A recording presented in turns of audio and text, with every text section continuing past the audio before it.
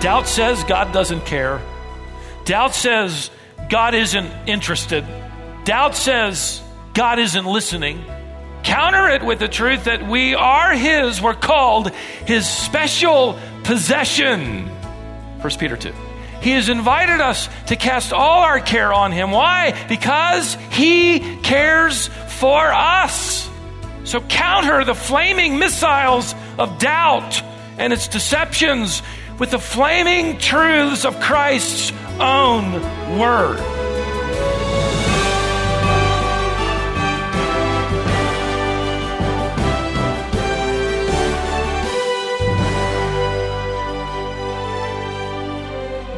Have you ever felt that something must be wrong with your faith because you were experiencing doubt?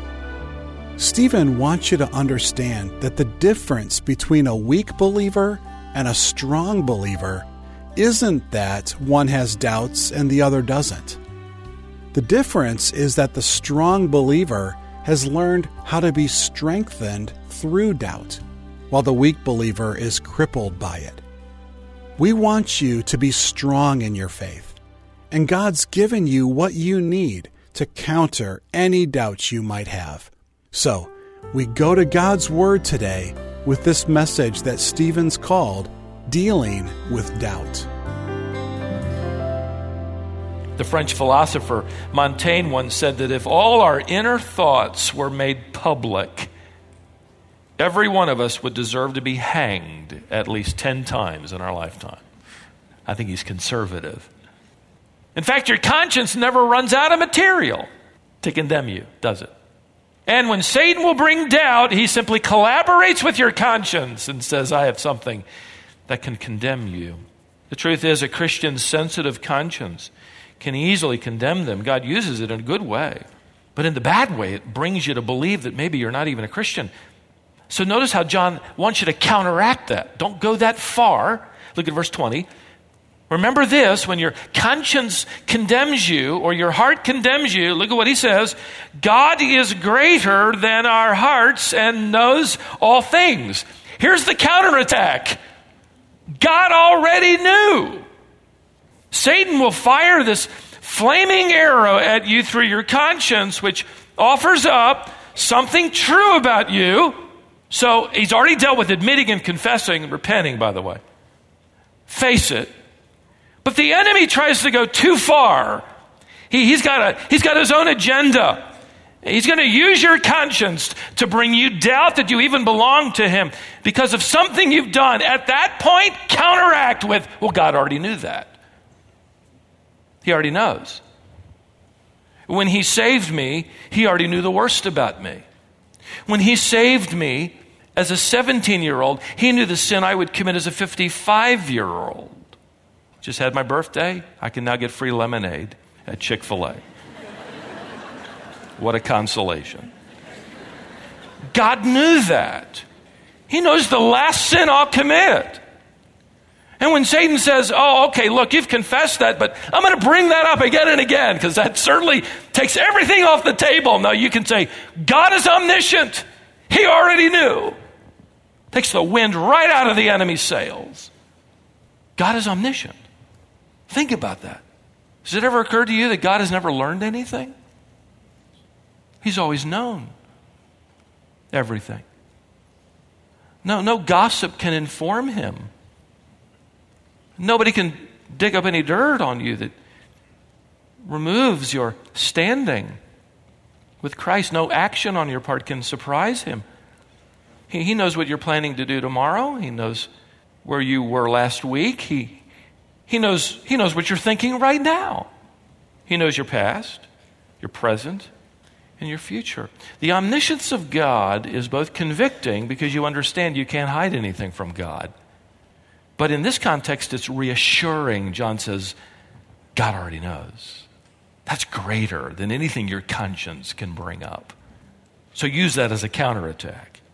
John is not suggesting here that God minimizes our sin or downplays our sinful hearts. John doesn't write here, in whatever way your conscience condemns you, don't pay any attention to it. You know, it doesn't know what it's talking about. No. The solution to battling this particular characteristic of doubt, though, is not to diminish our depravity or downplay our sins. The solution is to admit and confess and then remember this amazingly encouraging counterattack that God already knew the worst of me. He canceled out the debt of my transgressions, the New Testament says. He was nailed, and in his body he carried the entirety of my sin, Peter writes. So your future is not and will never be in jeopardy, for Christ, your Savior, has forgiven everything he already knew you would need to be forgiven of when you came to him by faith in Christ. Here's the truth about doubt. Doubt will fixate on your personal deficiencies. And if you allow it, it'll remind you it'll never run out of material. Secondly, doubt feeds your spiritual uncertainties. Doubt says, look, the last thing you can expect is for God to be actually listening to your prayers. Isn't that rather arrogant? Besides, he's seen what you did this week, and you've had an inconsistent week, and surely you ought to clean things up a bit or get a little more disciplined and then approach him. I mean, look at the week you've had.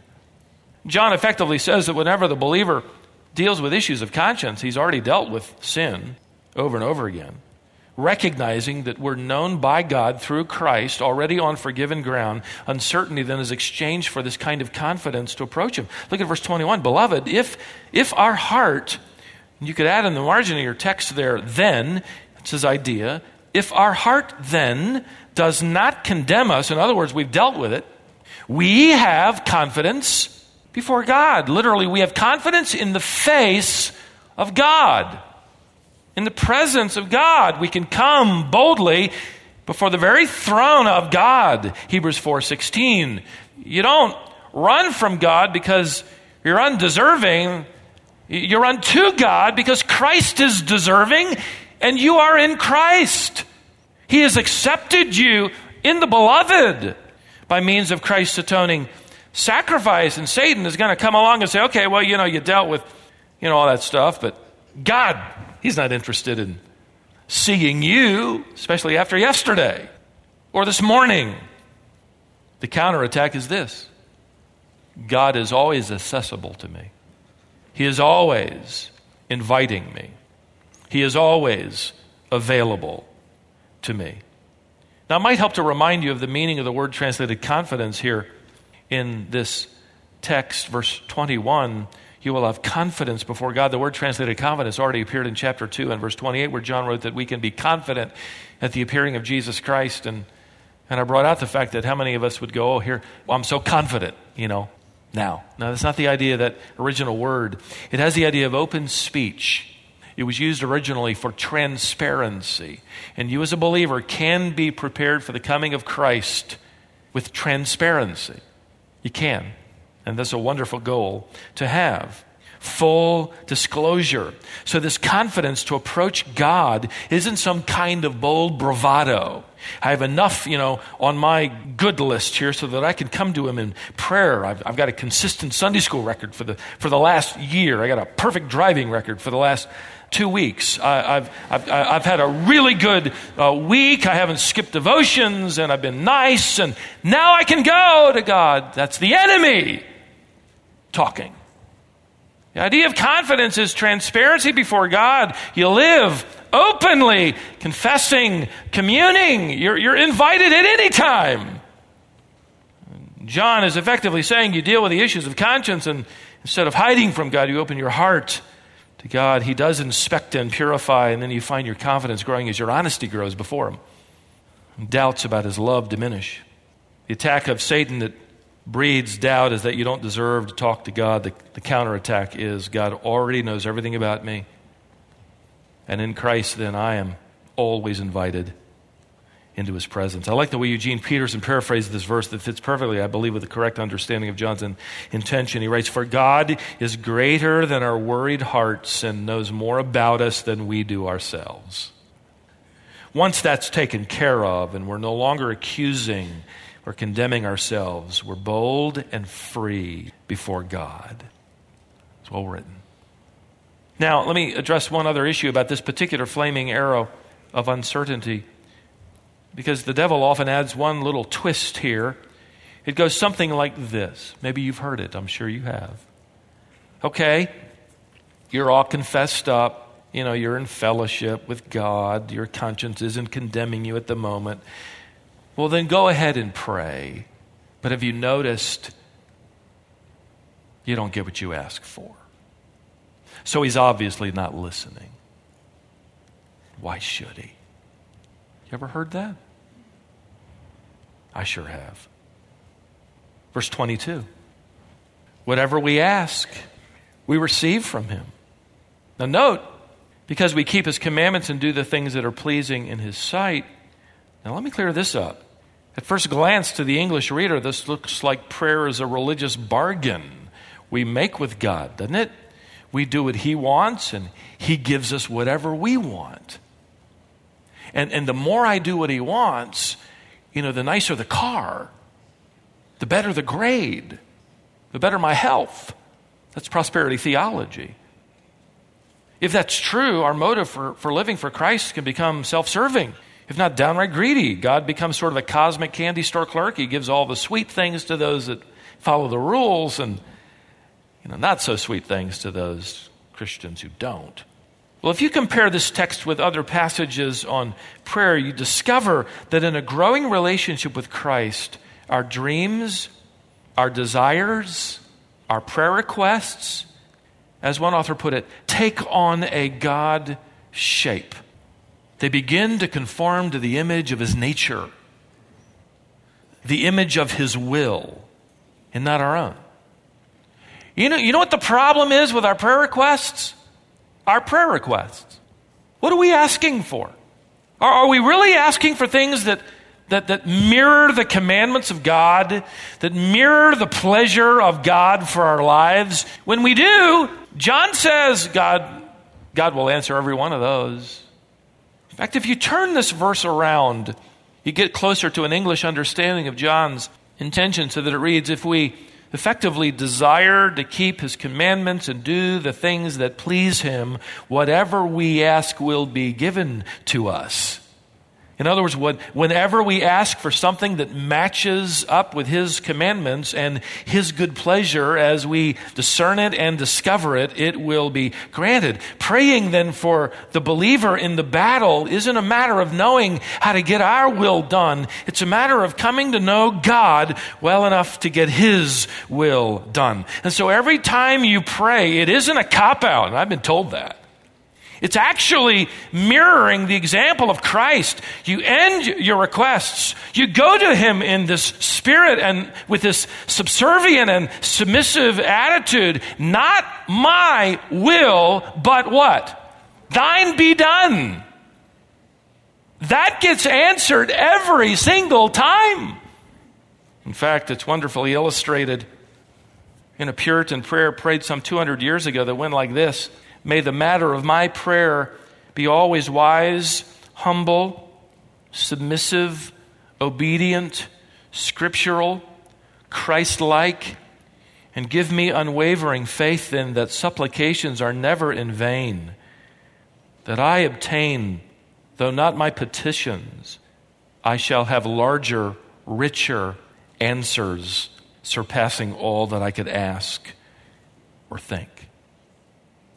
The truth is, our vision is limited, isn't it? Our prayers are often self-centered. We're creatures of comfort. We believe that we have certain rights. We're bound to time. We have poor memories, mine worse than yours. And events occur that we would have never prayed for, but they come from God, and we discover they are actually what we truly needed, even suffering and hardship, as it draws us to him, and we are conformed just a little more into the image of his Son, and we discover the truth of what Charles Spurgeon once preached in the late 1800s, a phrase that I often think of and love, that we are truly at our spiritual best when we are shipwrecked on the island of God's sovereignty. Doubt says God doesn't care. Doubt says God isn't interested. Doubt says God isn't listening. We counter that with the fact that God knows when any one sparrow falls, Matthew 10. We counter that with God cares enough to even know the number of the hairs on our head, which changed after you showered this morning. He's up to date. For some of us, it's really easy too, isn't it? Counter it with the truth that we are His. We're called His special possession. 1 Peter 2. He has invited us to cast all our care on Him. Why? Because He cares for us. So counter the flaming missiles of doubt and its deceptions with the flaming truths of Christ's own word. A shield of faith in the spoken word of God, revealed to us in His word. One more dangerous characteristic of doubt. Doubt forgets the gospel's simplicity. He writes in verse 23, this is the commandment, that we believe in the name of His Son, Jesus Christ, and then you could add again to capture the sense of this tense in the verb, and then love one another just as He commanded us. This is the simplicity of the gospel. Believe in the name of God's Son, Jesus Christ. The word believe is in the aorist tense, referring to a once for all past tense transaction. It's a moment in time when you understand the gospel and you place your faith in the crosswork of Christ alone. You're not saved every day. You were saved one day. Just like your marriage. You were married on a certain day. You don't get married every day. You live in light of that marriage. You don't become a Christian every day. You live in light of the fact that you became a Christian. But the command next in this text to love one another is in the present tense. You do that every day. It's part of the battle. It's part of the continuing demonstration of a new life in Jesus Christ. So John isn't telling you to love people so you can become a Christian. That would be a work salvation. He's telling you to love people because you want to act like a Christian, and that's how Christians ought to act in the family. In other words, you can't do things to become a Christian, but you can do things that are becoming to a Christian. So John writes here about the simplicity of the gospel that the religions around the world would make terribly complex. Here it is. Let's break it down. Believe, we've already talked about that, in the name. In John's mind in the first century, this was a belief in everything that name represented. Okay? The words and works of Christ. You believe it all. Believe in the name of His Son, God's Son. That's belief in His deity, equal with the Father. Believe in the name of His Son, Jesus, Jesus. The counterpart is the Hebrew name Joshua, Redeemer, Savior. So believing in Jesus is believing in Him as your Savior, your Savior. Believe in the name of His Son, Jesus Christ, Christos, the Anointed One. He is the final anointed prophet. He is the last anointed high priest. He is the last and soon coming King. More than likely, New Testament scholars believe it, and I don't have any reason to disbelieve it, that phrase, believe in the name of His Son, Jesus Christ, represented one of the earliest Christian confessions of faith. This was the earliest doctrinal statement. You can't get any simpler than that.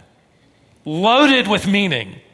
Remarkably simple. Salvation is effectively bowing to and embracing all that Jesus is. And what does doubt want to do? Doubt wants to say that's way too simple.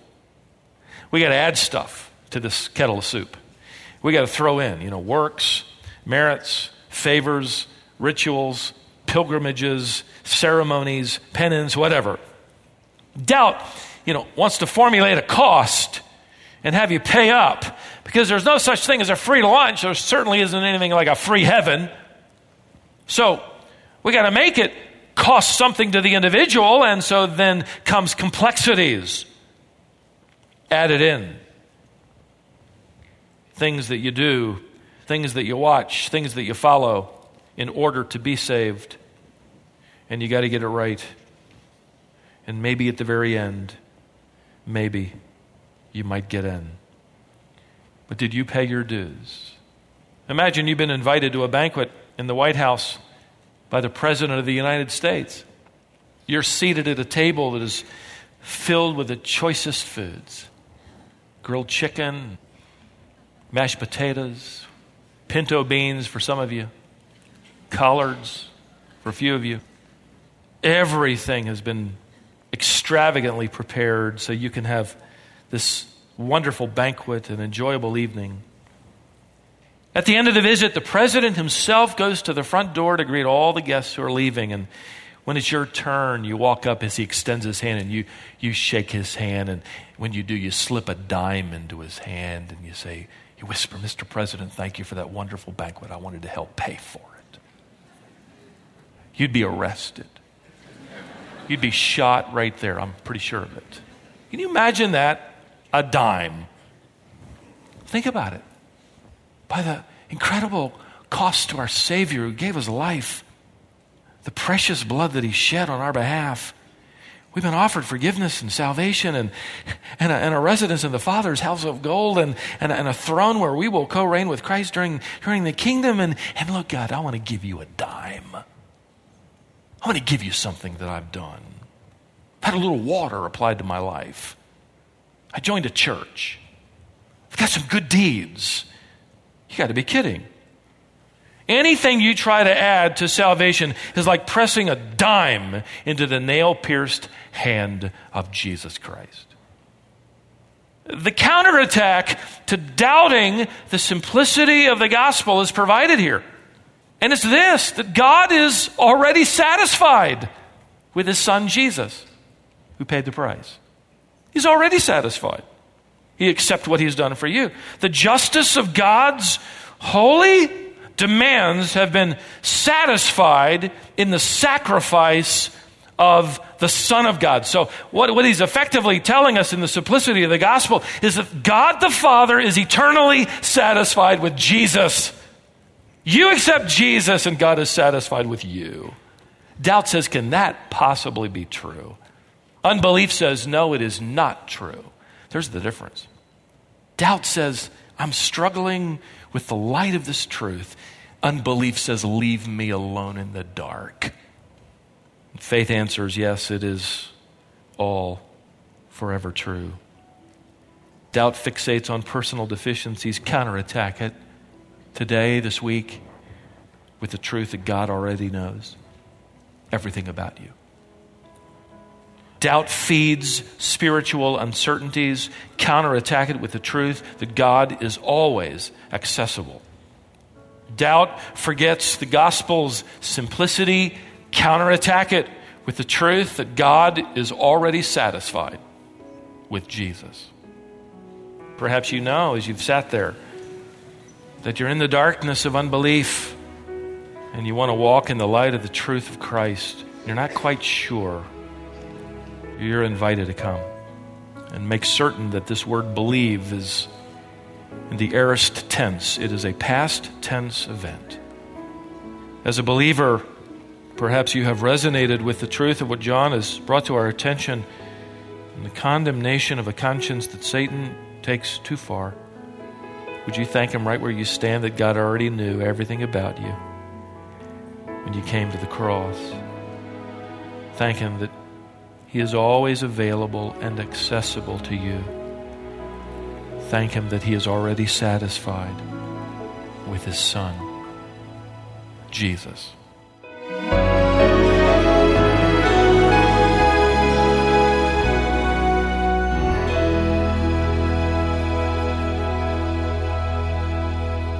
I'm so glad you were able to hear this message today called Dealing with Doubt. Since doubt is something that we all experience from time to time, it's important that you know how to respond biblically when it comes. I think it would be good for you to have access to this message so that you can refer to it the next time doubt creeps into your heart. It's posted on our website, which is wisdomonline.org. Once you get there, you can download Stephen's manuscript. Of course, you could also listen to the message again from the website, but if you'd like the printed manuscript of this message dealing with doubt, it's available on our website free of charge. The manuscript for all Stephen's messages are available free of charge, but this might be the one that you want to download or print off so that it's easy to refer to it again. Maybe you have a friend who's experiencing doubt and you'd like to share it with your friend. Please do that. In addition to equipping you with these daily Bible lessons, we also have a magazine that we publish. Stephen deals with a different topic each month and helps you better understand what the Bible says and how it applies directly to your life. For example, some past topics have included such things as how to forge friendships.